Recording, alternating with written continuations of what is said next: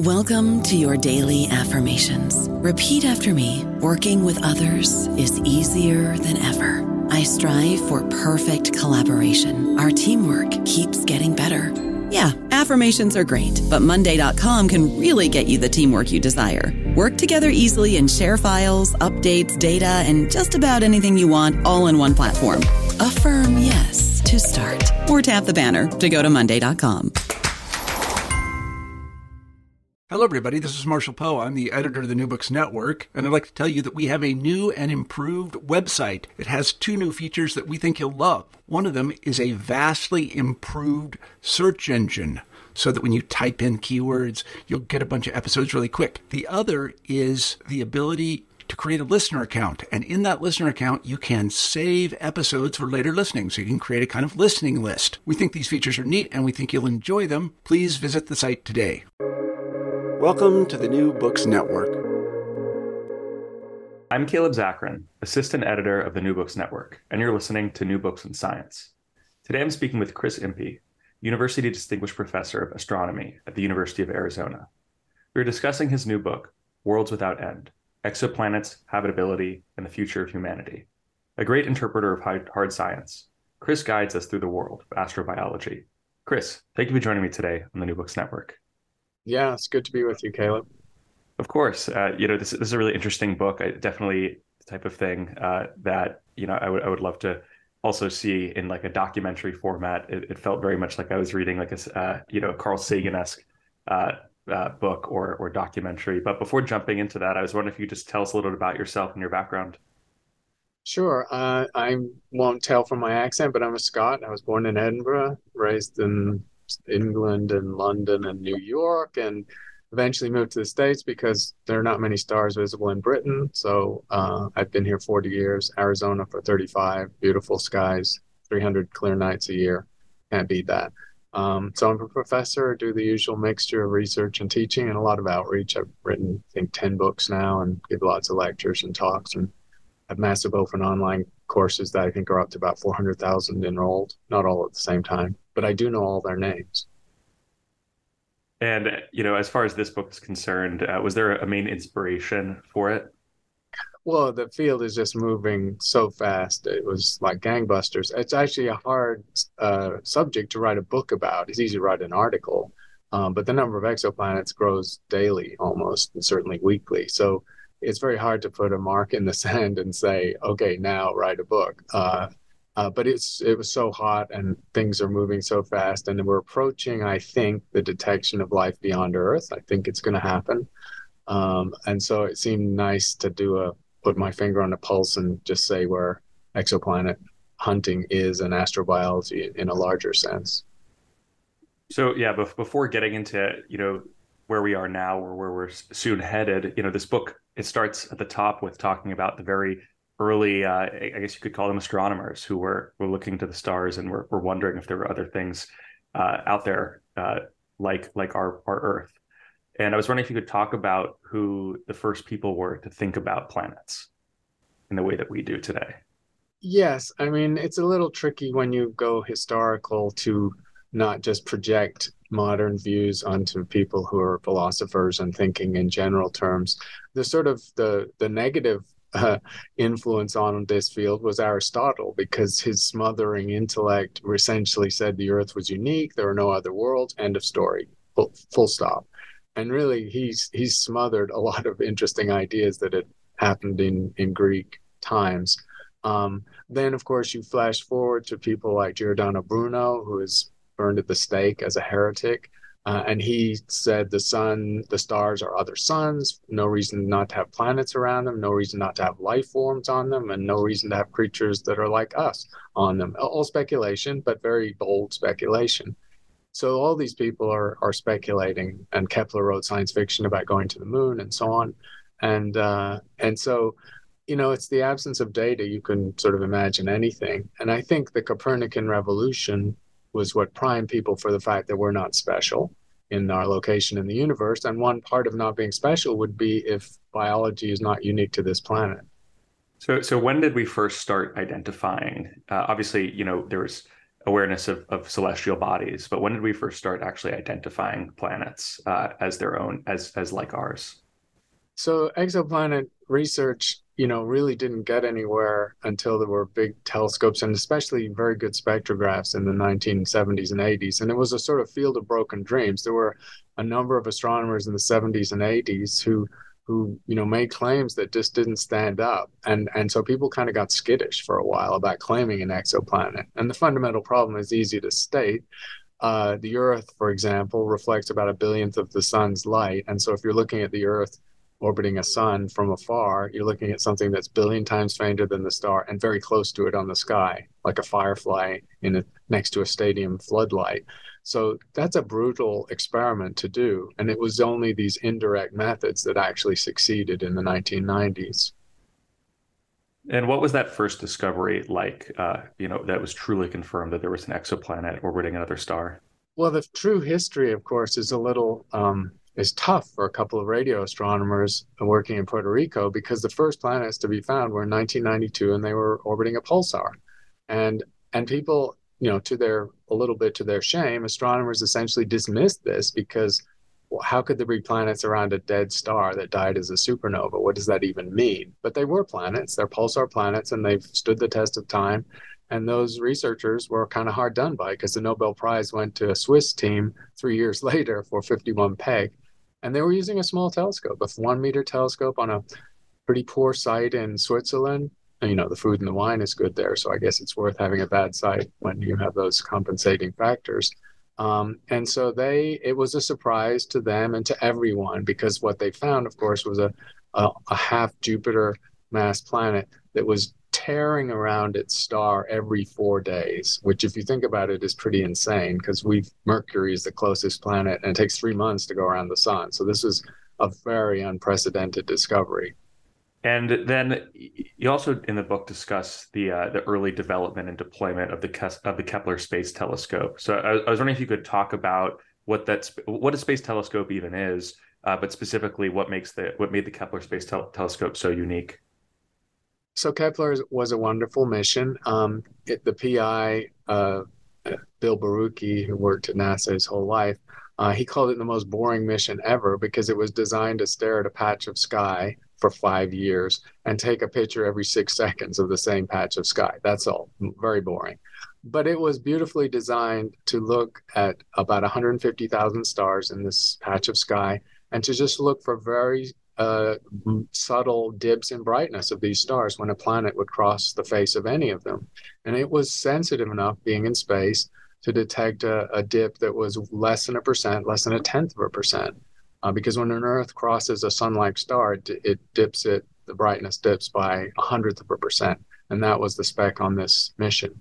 So, and it nearly didn't succeed. He had to pitch it 4 times to NASA, and it was shot down every time as being either too difficult or why do you do this? Because there are no exoplanets and you're wasting your time. And he persisted, and his team persisted. I think Carl Sagan put them over the top because they had an advisory team, which had some prominent people like Sagan who just told NASA, you need to do this mission. This is important. I'd be interested to also know, for you, what it was like when this news first came out. Like, what was your experience of it? So it was front page headlines, of course, in the wider world. In astronomy, it went like wildfire. And there were some hard luck stories beyond the radio astronomers that found pulsar planets. There was a California team that had the same data, essentially 51 Peg and its planet, sitting on their hard drive, and they just not reduced that data because nobody thought a Jupiter could go so fast around a star. Our Jupiter takes 12 years. So they thought they had to gather data for years to find a Jupiter mass planet, which is all that you could detect back then. And so they had the data sitting there. And within days of the discovery, they ground it out with the not very good computers of the time and confirmed the discovery and found a couple of more exoplanets, the second and the third. So it was very exciting. And again, these were very confusing planets because our solar system has the nice small rocky things close to the sun and the big gassy things further away. And many of the first discoveries were not like that at all. There were these hot Jupiters. So I'd be really interested to hear you sort of walk through what these projects look like. So, from beginning to end, you decide I want to look in this direction, look at this, series of stars and try and figure out where the exoplanets are. What would that actually, the whole, experiment and test, and then ultimately the proof, what would that look like? Like, how would that whole process work? Right. Well, I mean, it's interesting to use the discovery, though, Nobel Prize winning discovery of 51 Peg as an example, because that team sort of sidled into this field from a different direction. These Michel Mayor and Didier Queloz were studying binary stars. They weren't actually looking for planets. They studied stars that are on very tight orbits of each other. And sometimes there's a big mass and brightness difference between the two stars. So they were observing with a very rapid cadence, looking for systems where the orbital times were days or a week or so. And that's why they were taking data fast enough to have detected 51 Peg. And so to their surprise, they found a binary system in their catalog, which wasn't really a star, two stars. It was a star and a planet around the star. And it took observation. It was quick. It only took a few weeks to confirm the observation because the orbit repeats every 4 days. So, 2 weeks of data, you've got three orbits, add it together, and you've nailed the observation. And the later discoveries sort of work the same way using the Doppler method. So you're looking for the planet tugging on the star. You don't see the planet.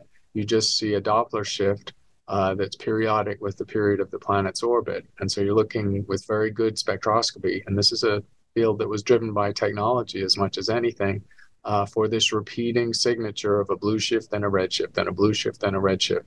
And that gives you the period, else it gives you the mass of the star and the planet. How does the technology from the 90s compare to the technology that we have today? Well, the technology that led to the discovery was to do with spectroscopy. So this is a little into the weeds of astronomy. People think of astronomy as taking deep pictures and beautiful pictures, but a lot of astronomy is about spectroscopy. That's how we learned what the universe was made of in the 1920s and 30s. That's how we know the distance to things through the redshift and galaxies in the distant universe. And it's how we found exoplanets. Now, the subtlety of the signature is that a small mass planet is moving like at walking speed. And that's a very slow speed divided by the speed of light. It's a tiny fraction of a percent. And that's the precision which you need to measure a spectral feature in a spectrograph. And that was not possible through the 60s and 70s. And these teams, the teams that first found exoplanets and the ones that have found them since, were pushing the envelope of spectroscopy, of the technology of spectroscopy, to an enormous degree. They improved the spectrographs by orders of magnitude from the 70s through the 90s, and you couldn't do the experiment otherwise. So as it stands today, obviously we know that there are hundreds of billions of stars out there. They're easy to see, but how many exoplanets are we currently aware of? And is there also, are there some educated guesses about how many exoplanets there might be in the Milky Way, for example? Yes, there's some decent estimates. So we have, the number changes routinely, but it's just over 5,300 confirmed exoplanets, NASA's database. You can just go to their website, and the number does change all the time. There's another 6,000 or 7,000 that are unconfirmed, but very likely to be real. So that's only thousands, but it's a good enough census, all fairly near. So first perspective, these exoplanets are around stars that are hundreds to a few thousand light years away. Well, the Milky Way is 100,000 light years across, so that's really our backyard. But it's a big enough sample that you can extrapolate to the galaxy, and so that's what people have done now. And the number is, well, the simple number is easy to state. There's basically at least one planet per star in the Milky Way. And then if you go down to the red dwarfs, the feeble stars, the Milky Way has 400 billion stars. And so that's about how many planets there are, 400 billion, maybe a trillion if there are a couple of planets per star. It's an incredible number. The more interesting number, of course, is how many habitable planets are there? How many Earth-ish? You guessed my next question. Yeah. So how many are like Earth in major aspect, either in size or in mass and in distance from their star where you could have water on the surface? Now, that's a much smaller number, but it's still an interesting number. It's about 10 billion in the Milky Way, an incredible number, actually, because any of those could have biology on them.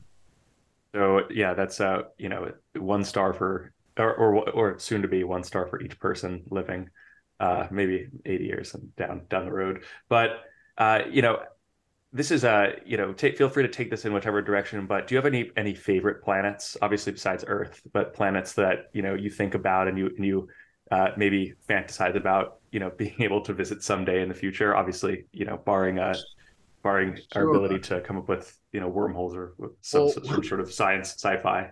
What you just said, of course, reminds me with almost the same number of habitable planets as people on Earth. There's everyone could have their own planet. We could assign a planet to every person. Now, that's a marketing opportunity, I guess. Nobody owns space, so nobody should be selling these things, and you'd never get there anyway. They're thousands of trillions of miles away. So favorites is tricky. There's so many cool planets now. I mean, some of them are extreme and exotic. They have molten lava raining out of their skies because they're super hot and close to their stars. Some of them have diamond-like material drifting down through their atmospheres from crystalline carbon. So there's sort of exotic Guinness Book of Records planets. But I think a lot of astrobiologists like the TRAPPIST system. So that one got a lot of airplay a few years ago, because that's a system with 7 confirmed exoplanets and possibly a couple of others, and 4 are Earth-like and in the habitable zone. So you've got 4 shots of life in this one stellar system, which is pretty amazing. It's a red dwarf star, so it's not a sun-like star. So these planets are pretty close to the star to be habitable. It's about 40 light years away, so it's not as close as it could be, but it's not super far either. It's a compelling system. I don't know about you, but I'm very busy and I don't have a lot of time to cook. That's why I subscribe to Factor. Eating better is easy with Factor's delicious, ready-to-eat meals. Every fresh, never frozen meal is chef-crafted, dietitian approved, and ready to go in just 2 minutes. You'll have over 35 different options to choose from every week, including Calorie Smart, Protein Plus, and Keto. These are 2-minute meals. Factor meals are ready to eat and heat, so there's no prepping, cooking, or cleanup needed. They're flexible for your schedule. Get as much or as little as you need by choosing your meals every week. Factor is the perfect solution if you're looking for fast, premium options with no cooking required. Sign up and save. We've done the math, and this is important. Factor is less expensive than takeout, and every meal is dietitian approved to be nutritious and delicious. Head to factormeals.com/NBN50 and use code NBN50 to get 50% off. That's code NBN50 at factormeals.com/NBN50 to get 50% off. Wow, yeah, that's when you say habitable, I'm wondering if you could break down what that means. Are there particular checklists that we would need to consider something habitable versus not habitable? Yeah, I mean, it's important to remember that astrobiologists have been a little generic in how they define habitability. So the simplest definition, which is still used quite often, is just that the planet be at the right distance from its star, whatever that is, a sun-like star or a dimmer star, for water to potentially, if it exists, to be liquid on the surface. That's it. Now, that begs a whole bunch of questions, most important of which is, how do we know what the boundaries for life are? Because there's life on Earth that sits in the deep ocean with hydrothermal power and doesn't need a star. So right away, the Earth tells you that's a too narrow definition of habitability. You've got moons in the outer solar system like Europa and Enceladus, which have all the ingredients for life, and there could be biology there. And they're in the frigid part of a solar system. So that's not the habitable zone either. So there's plenty of reasons to believe that simple definition is too narrow. And the other reason it's too narrow is it's basically just calculating the intensity of sunlight or starlight at the surface of a planet. But the planet will have an atmosphere, and the atmosphere changes that temperature. So, our atmosphere has greenhouse gases and other gases that trap heat. So if you don't know what the atmosphere of a planet is made of, and we mostly don't, then you're not even accurately being able to talk about habitability that way. So you seem pretty optimistic about our ability to eventually encounter some, extraterrestrial life, some sort of life. What type of life, if we do encounter something, do you think we're likely to encounter? Would it be something as advanced or developed as humans, or would it be, very simple life form? Well, logically, we evolved from microbes, so you've got to get microbes before you can get people. And so there's going to be more microbial life in the universe than advanced life. That just stands to reason logically. And if you look at the history of the Earth, then it maybe is telling you that there's a lot more microbial life than advanced life, because you could have gone back to the Earth for 90% of the 4 billion years there's been life here, and you would have needed a microscope to find it. Life only went on to the land, and you only got plants and animals in the last few 100 million years. So that may argue that it takes a long time, or it's difficult, or it doesn't happen very often. It's a sample of one, so you can't really extrapolate.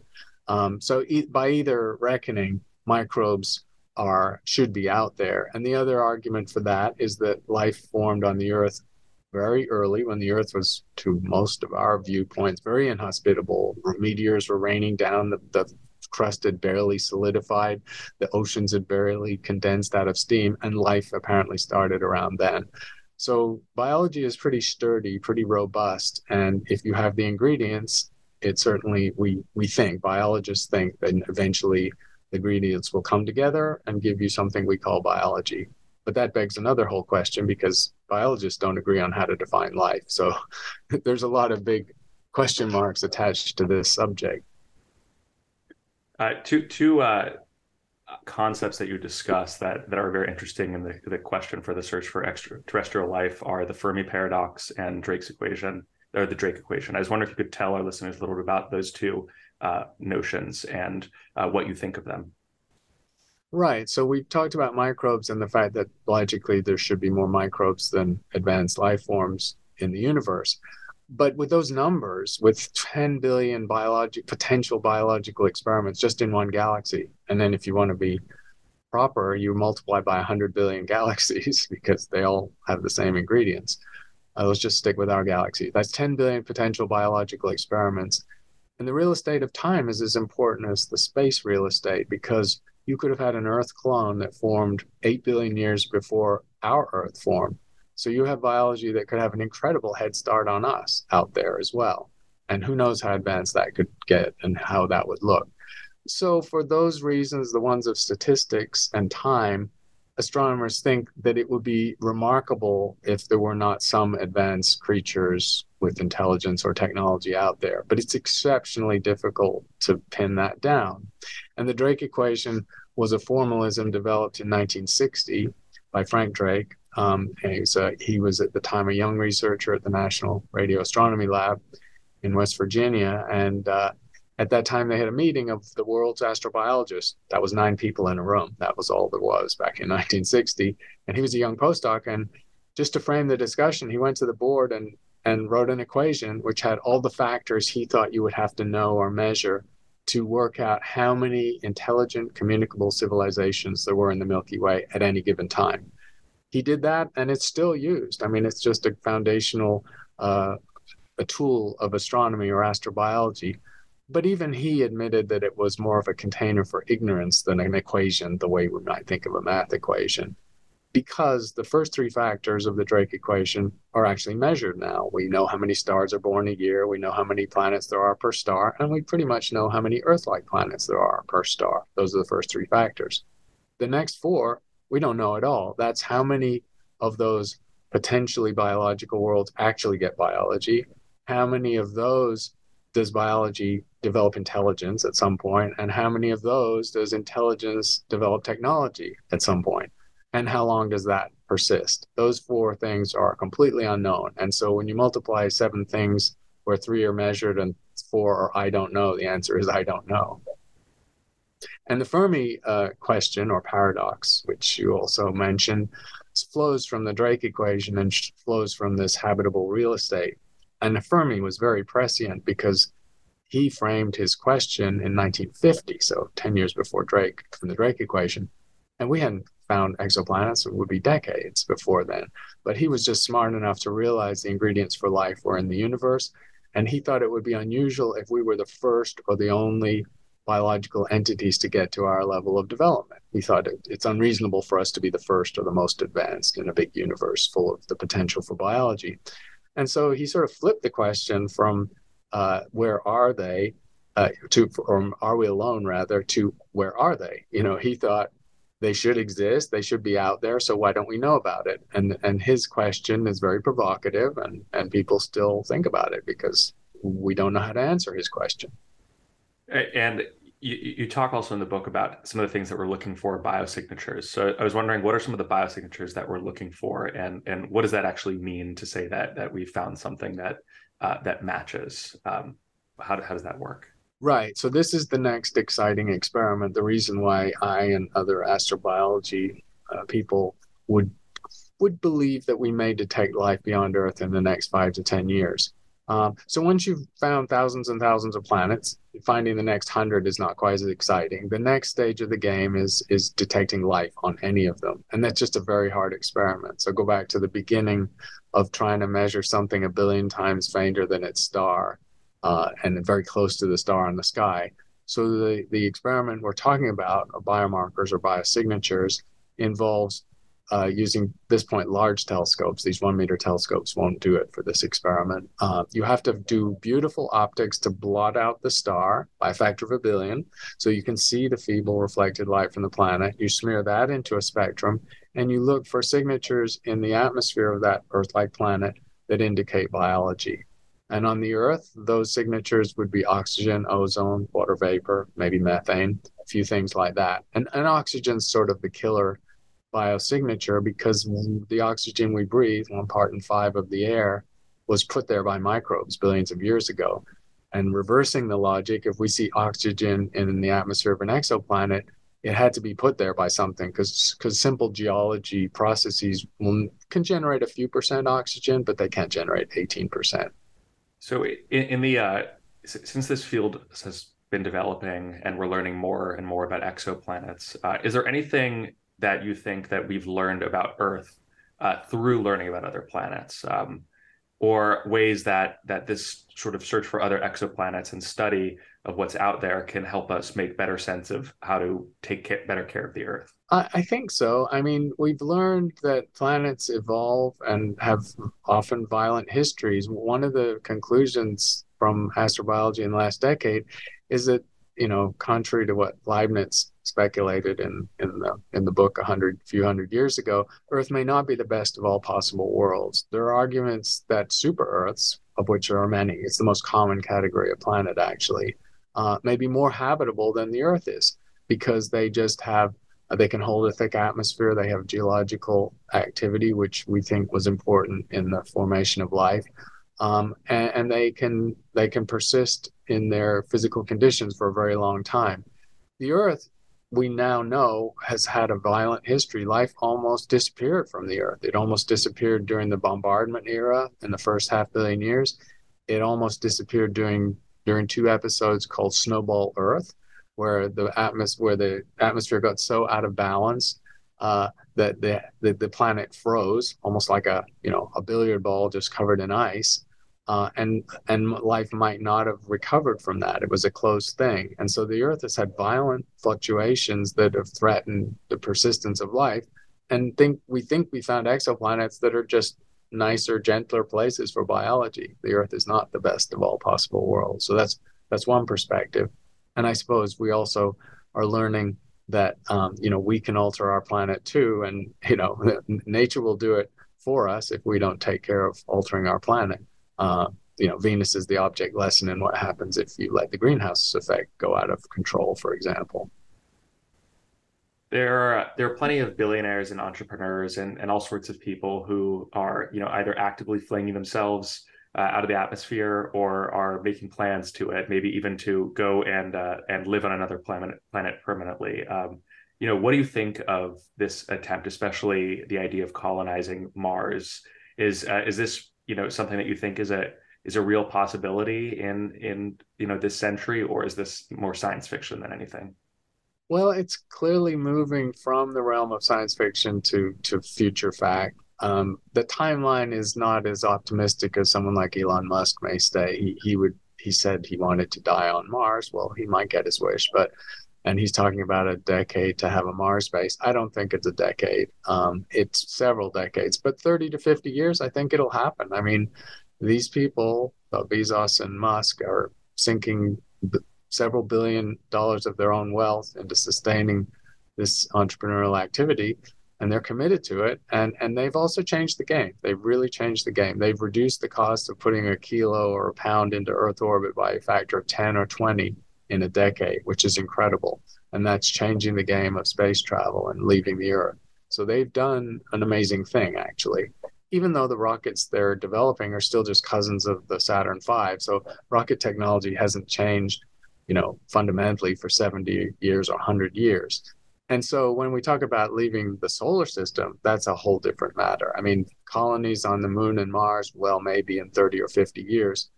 But the distance to the nearest star, which might have an Earth-like planet, actually, Proxima Centauri has a couple of shots at that.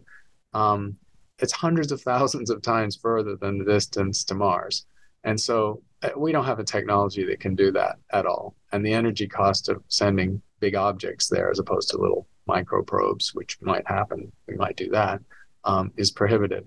So I think, the vision of exploring the galaxy, the true Star Trek vision, that's centuries away. I don't know how far away it is. Well, on that note, my last question, I've always find this curious. I'm a Star Trek over Star Wars person any day. Do you have a preference for Star Trek or Star Wars?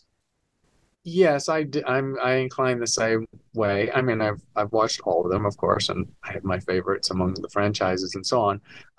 There was always something about the woo-woo aspect of Star Wars that kind of rubbed me the wrong way. Star Trek seemed more grounded in science, and I also liked the fact that it laid out a cultural landscape of what we might encounter there and had a sort of moral centering on that. It had the concept that you shouldn't necessarily mess with alien life forms or mess with an alien world if you didn't have to. So there was some sort of conservation and ethical ethos that pervaded that franchise. So I think that's why I inclined to Star Trek.